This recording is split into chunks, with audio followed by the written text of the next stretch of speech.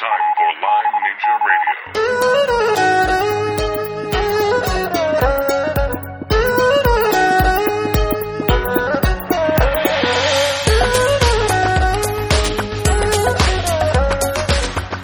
Hello and welcome to Lyme Ninja Radio. I'm your host, McKay Rippey. Aurora's not with us today, so I'm on my own. I'm going to keep this short and sweet. The interview today is a special Halloween edition with author M.M. Dryman, and she has a spectacular take on the Salem witch trials, and yes, it involves Lyme disease. M.M. Dryman is a historian and writer who lives on the coast of Maine. She has an extensive background as a museum educator and curator. She has interests in the landscape, change, history of witches, Scotch-Irish culture, historic foodways, and is a Lyme disease and autism advocate.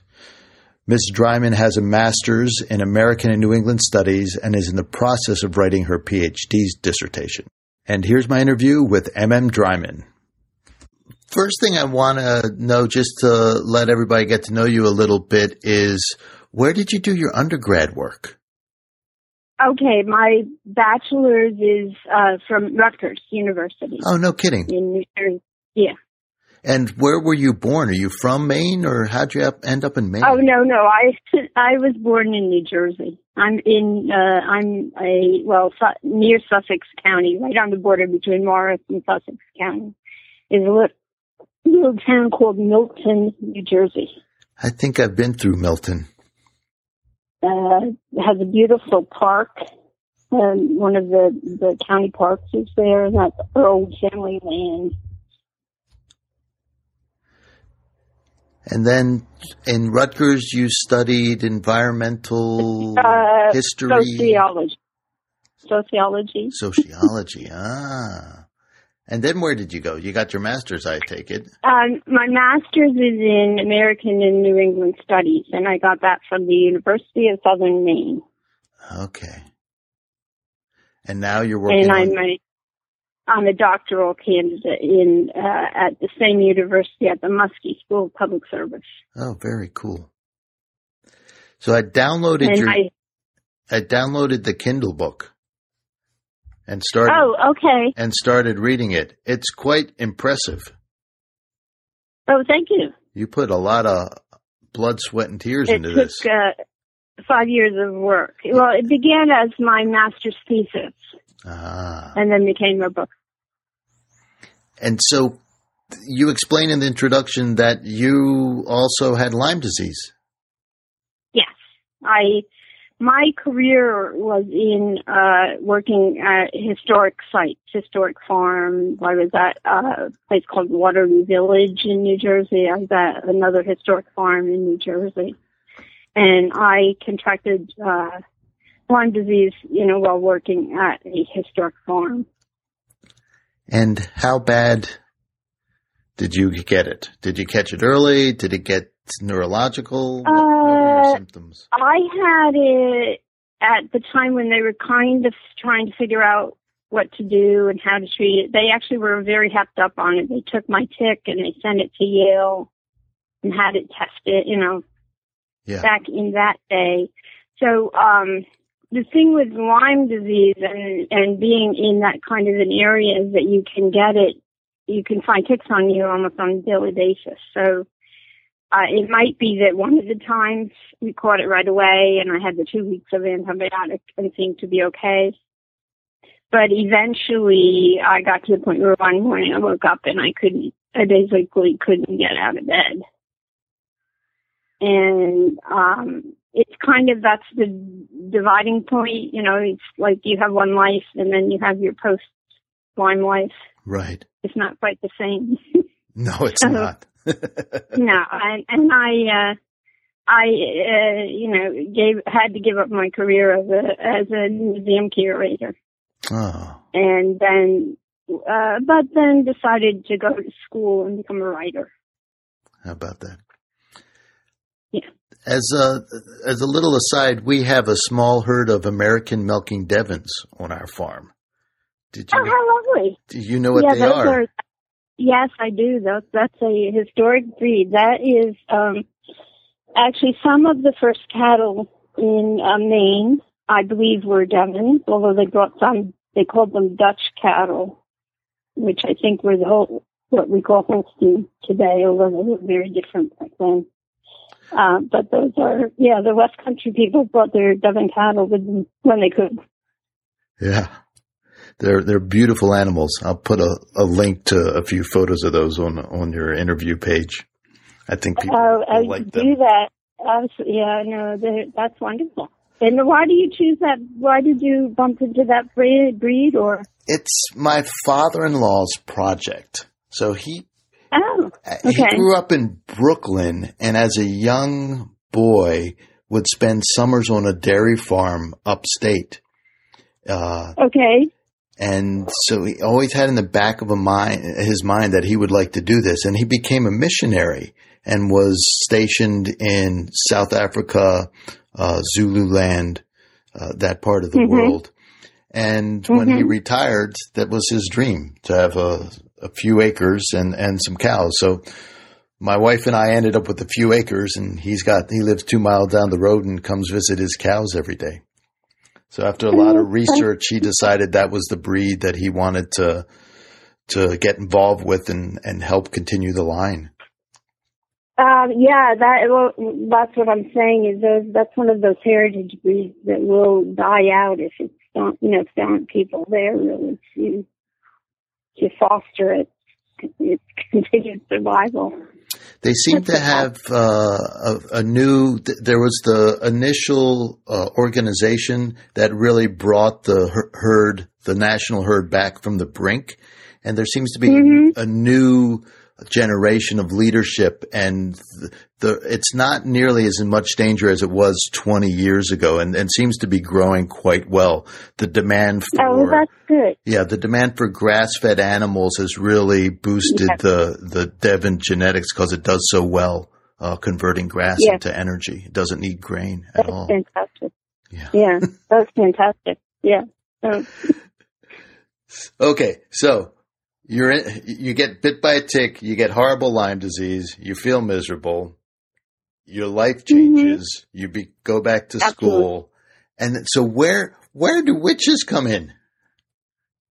Oh, that's a good question. You hear about the witches, and I've been to visit Salem, and we have, I have an ancestor that was, she was imprisoned in 1692. So it's kind of always been a background there, theme there. But I never really thought about it or did much about it. I had Lyme disease. I had a lot of the neurological symptoms. And so I had gone through this experience. And then one day I just, I love to read. So I bumped into one of the descriptions of the experiences of one of the afflicted girls from Salem. And as I read it, I said, oh, yeah, I know what that is. Or, oh, yeah, that's that. Oh, yeah. So it kind of piqued my interest. I got very interested in reading the accounts from people that had experienced the witchcraft afflictions, not just at Salem, but anything I could find. And also the descriptions of witches. So has anybody else? Older people. Has anybody else got into the witchcraft and the witch trials from a medical point of view before? Or are you kind of one of the first? There have been other series. One of the most popular that has actually been on TV is the idea that they ate ergot laced in bread. A lot of people will say it's some sort of conversion, one of the psychological type disorders, but like mass hysteria, that kind of thing. Oh, right. But that's more sociological rather than medical. Yeah. I think that they tend to think, these were just, attention-seeking liars, basically. I mean, that's because we don't believe in witchcraft or witches too much anymore. The witch is not a potent and powerful force in our society. Well, I have in reading your book, I have an addendum to the witch story, and I'll just substitute the word quack for witches, and the witches these days who are being metaphorically burnt at the stake are some of these doctors treating Lyme disease. Oh yeah, absolutely, absolutely, with the same kind of vehemence. Or it's not just the doctors; it's gotten better. But anyone that happens to have the audacity to complain that you're taken seriously for the first 2 weeks that you have this, but if the symptoms don't go away, if you complain that you're not being taken care of, they really do turn out the bulldogs on you, that's for sure. Yeah, I've been through that. I've been, after my book was published, I was very well harassed. Were you really? That's for sure. Oh yeah, I was threatened. I had a fairly prominent NIH person threatened that I would never get my PhD. No kidding. That he had the power and he was going to be sure. And going to use it. Kill the witch. But between 2008 and now, when I say that Lyme disease is an old disease that's been around for a long, long time, mm-hmm. Now people say, of course, because so much more information has come out. Right. But when I said that in 2008, people said, you're nuts. Yeah. So you're a Lyme nut because you think that people had this affliction in the past. And if you look, you might be able to find, people suffering from a similar type affliction, but they called it something else. Right. Well, that's and it depends. What time? That's the way the bureaucracy works, or this mindset works. Is they fight you. Well, they laugh at you first, and then they fight you, and then after the predominance of the science shows that you were right all along, they said, "Oh yes, we knew this all along." They pretend it never happened. It's so mad. Yeah. Yes. And interesting. Yes, it is. Now, also, I want to introduce kind of the history of the witches and Lyme might go even further back than Salem and the Northeast U.S.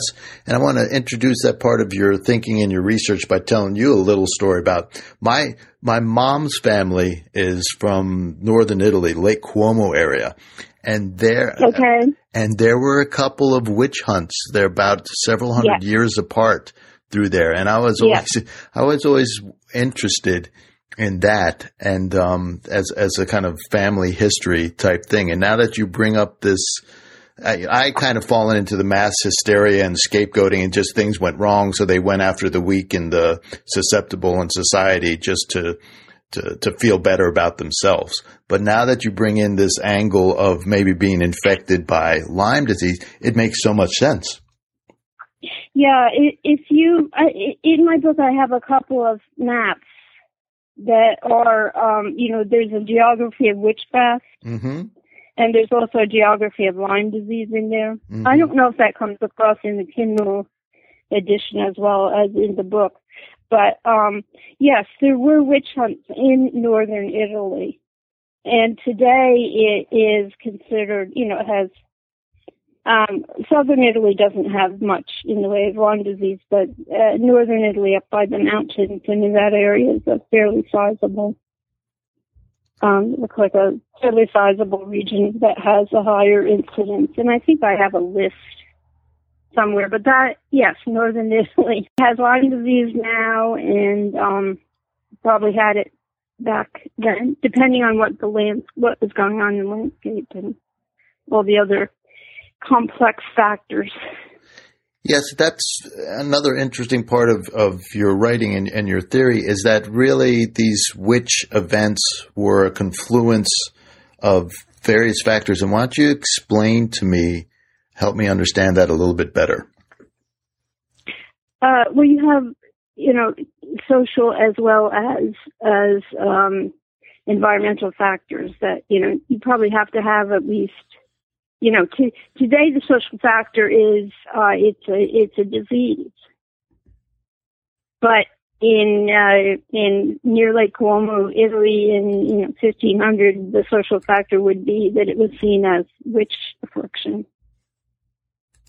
You see what I mean? We deal with things a little bit differently than they would have back in the day. For instance, if you're quite close to the little cluster of sick girls in Leroy that turned up a couple of years ago and ended up on television and that sort of thing. Yes. Okay, a couple of those girls tested, even with the really bad tests that we have for Lyme disease, tested positive. But today we didn't go, talk to the girls and then go, let's find the witches. Right. You know what I mean? Instead it's a mystery or it's conversion disorder or, we tried to find a medical. Right. And that's how our society functions. And usually I talk about our society has been doctor filled. We look for a psychological cause for stuff we don't understand. Yeah. That's right. So it's conversion disorder, even though, and actually without treatment, the conversion disorder people seem to have, slowly gotten better. But it'll be interesting to see where they are 10 and 20 years down the road. And the girls that were treated with antibiotics seem to be getting better. Right. And not having the seizures, and they got to graduate from high school, that sort of thing. But again, it'll be interesting to see where they're at 10 to 20 years down the road. Right. Well, I believe Dr. Bavenzi was the doctor who kind of tested them and treated them, and she is within an inch of losing her license right now. She is she's the scapegoat for the medical community. They're going after her. Now, but it's interesting. If you go back, okay, now let's talk about Uzi, the ice mummy from northern Italy. Yes. That they've he's like supposedly the oldest. How old is he? Let's see, how many thousands of years right? ago? Yes. Uzi, it's interesting because one of the theories that they have for him is, he has these little two tattoos, right, on his body, that are apparently on the acupuncture marks, or that's what the acupuncturists are all excited about. Yes. Yes. Okay. He's also, I think that he may have been. Again, here's a society that is suffering from Lyme disease. They think he may have been, had the acupuncture might have been one of the treatments, although some of the things that he had with him were medicinal, or there's different things that are maybe medicinal or hallucinogenic, as well as whatever they thought it was.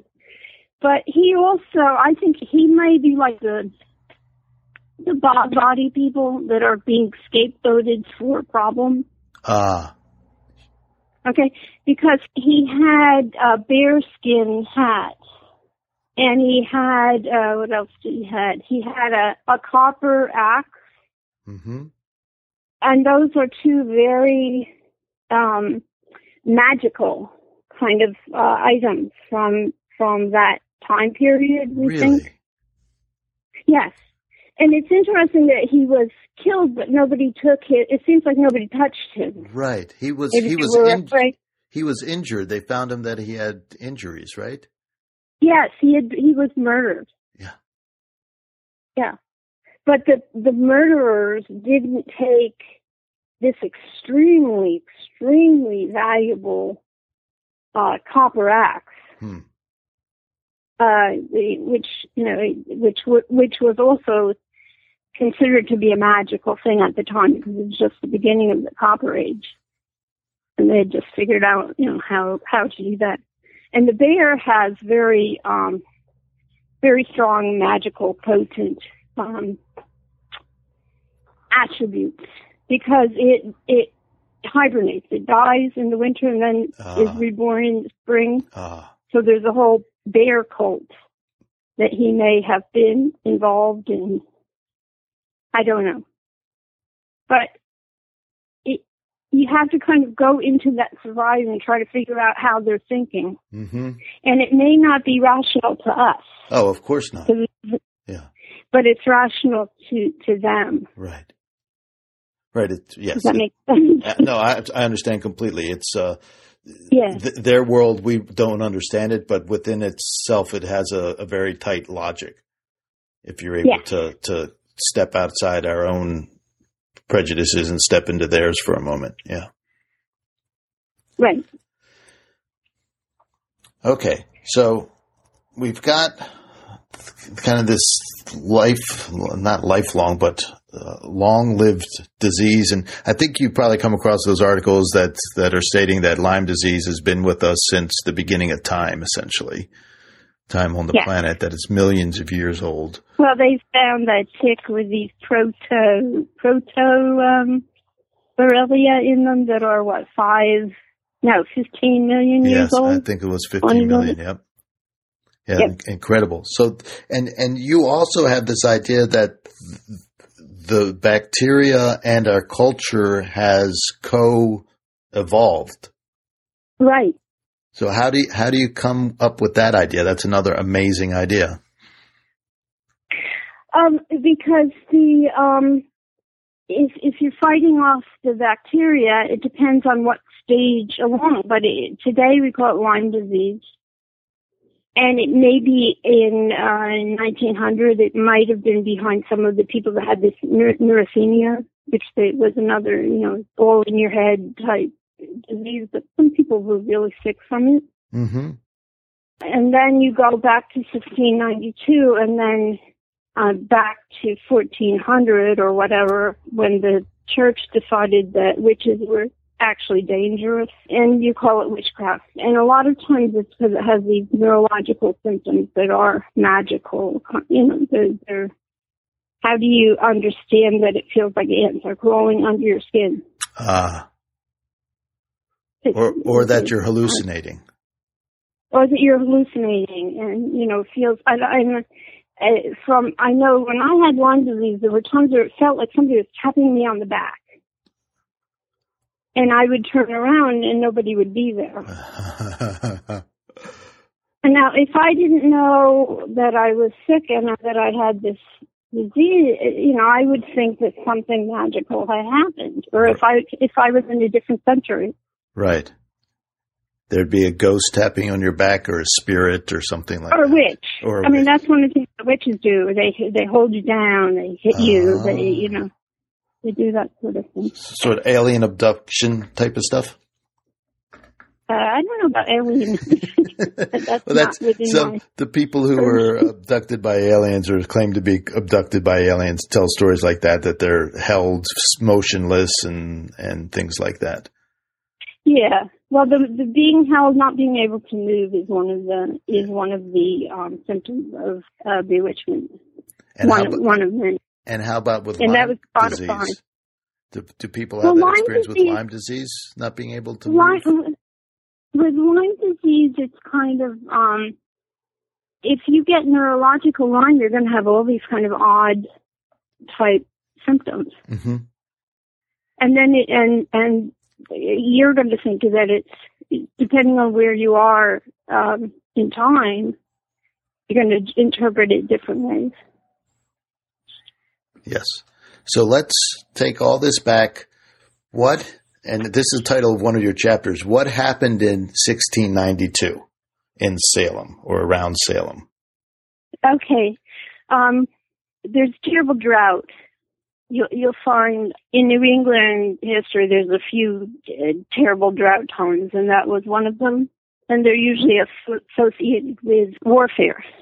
So you have a war going on north of you, up in Maine. Mm-hmm.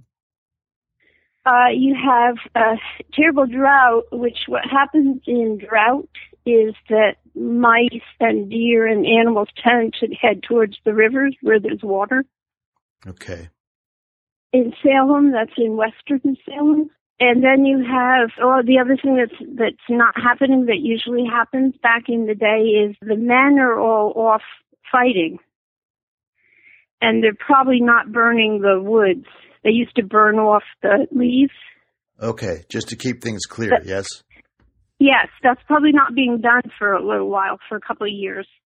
So you have ticks, you have, deer, mice, ticks, and everything sort of concentrating in that western section of Salem. Right. And then you have this cluster of girls that are living or visiting that same area who come down with the witchcraft affliction. And at first, they don't know what they've come down with. It takes them a while, and then they decide it's which witches, and they start looking for the witches. And the people that they look for are old, socially outcasts. There's Sarah Good, who probably spends a lot of her life wandering through the woods. She doesn't really have a home. So you have a set of younger folks and then a set of kind of older folks that get involved in this whole Tarada. And in both cases, the afflicted and the witches, they do a pretty good job of examining their skin, because they're looking for either devil's marks or witches' tits. Yes. So I found this fascinating that you pulled this out of the history, and it makes so much sense. So explain what these marks the devil's mark. The devil, apparently, when you became a witch and pledged yourself to the devil, he would mark you sort of like the brand on a cattle. That's how it was described, with the devil's mark. And they would, look for these marks on the witches, but it happens that also the girls, the afflicted girls, have marks on them. The way they look in some cases, it looks like a bite mark. They describe it as a round bite mark, red on various parts of the skin. So it sounds like a bullseye rash. Yeah, that's what I think. I think that the devil's mark becomes part of the historic tradition, and it's the bullseye rash. And that's also found in the witchcraft annals in, at least in England and in Europe, in some parts of Europe. The devil's mark is part of the whole witchcraft thing. It can't be separated out. Now, in your research, did you come across an illustration of the marks? I have one, the one woodcut that I could find has a picture of a mark on someone's foot. And that's the best I could do. And is that in the book? There's lots of description. It's, yes, it's in the book. Okay. There's lots of descriptions. They're usually described as a round, red, often described as looking like a bite. Right. So it's a round kind of circular mark. Although they're different types, which is, the bullseye rash looks different times. Right. You get one. Exactly. And the rash can just be a regular looking raised rash. It doesn't even have to be a bullseye, does it? No. And in one case, they described the girl as having like a round mark that looks like the skin of an orange. Huh. Okay. And they also describe the other things that some of these people are getting is the red streaks. So like a Bartonella. Yeah. And the other one is it looks like somebody has picked their skin with an awl, like red dots. So this was a big part of the identification of witches, is that you had a Lyme disease or other infectious rash. Yeah, I mean, it's in the records. If you go through all those records, you're going to find these. They're called devil's marks.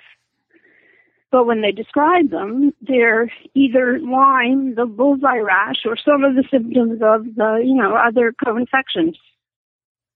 So, and then I'd also like your take. So these witch hunts are happening in Christian communities. So yes, that's one of the social links. That's one of the, it seems that, the Presbyterians in Northern Ireland and the Puritans, it seems that the Protestants are kind of more hepped up about witches than at first the Catholic Church said that the witches don't have any power. Right. And that changed a little bit when they wanted to go after the Cathars. And who were the Cathars? The Cathars are a religious sect from France. They get their own crusade. They get crusaded against. Oh, my goodness. And they end up in Germany. They move to Germany, those that are left. And then that area of Germany becomes a big hot spot of witch prosecutions also. How about that?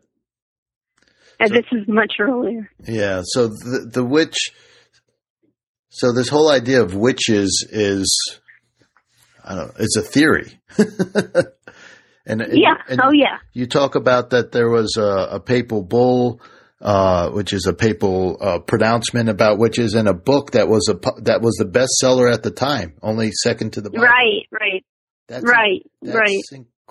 We don't, we think of bestsellers now and popularization of now, and we've got the internet, but back then a printed pamphlet like that would have incredible power.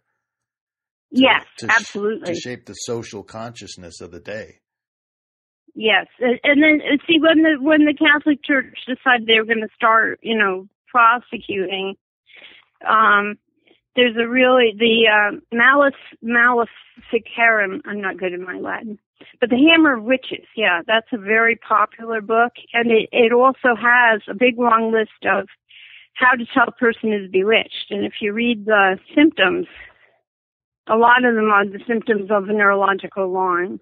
And then you go and you're in the same geographical areas, and the people that get attacked as being witches are these poor, old, arthritic people that can barely walk.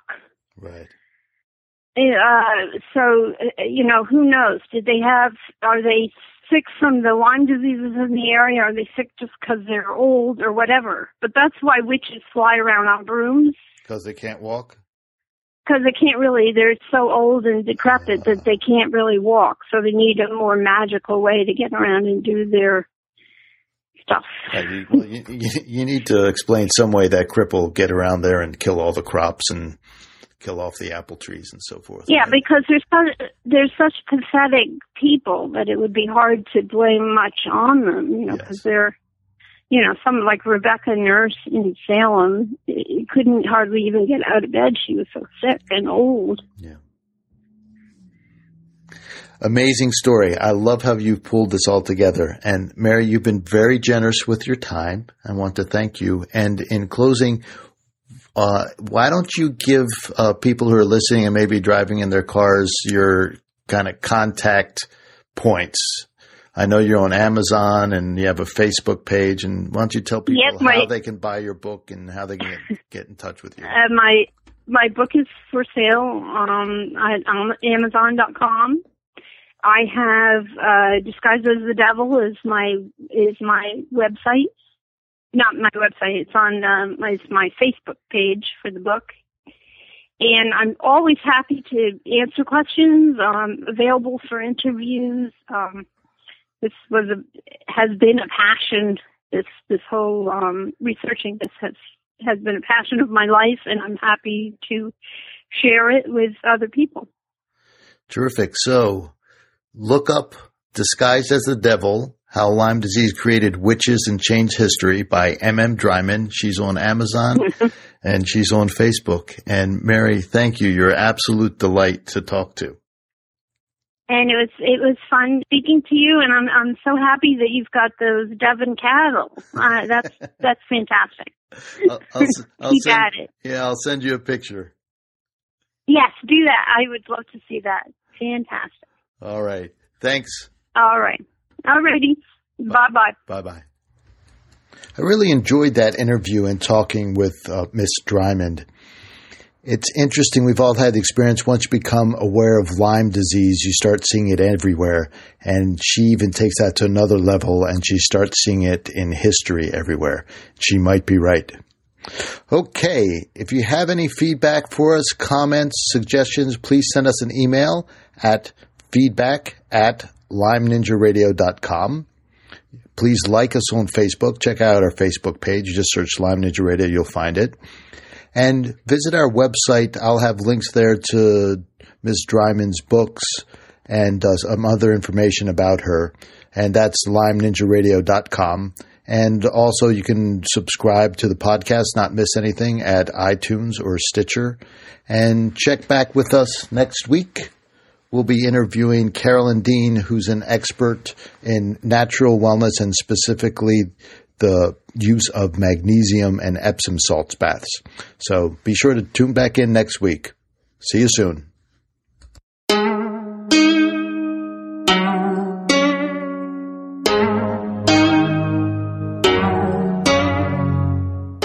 Lyme Ninja Radio is a purely public broadcast and is not intended to be personalized medical advice for any individual's specific situation. Each individual's medical situation is unique, and Lyme Ninja Radio should not be relied upon and or considered as personalized medical advice. Lyme Ninja Radio is not licensed to render medical advice and should be considered simply the public opinion of Lyme Ninja Radio and its guests. Recommendations on specific treatment options are not intended to address any listener's particular medical situation. As always, contact your physician before considering any new treatment.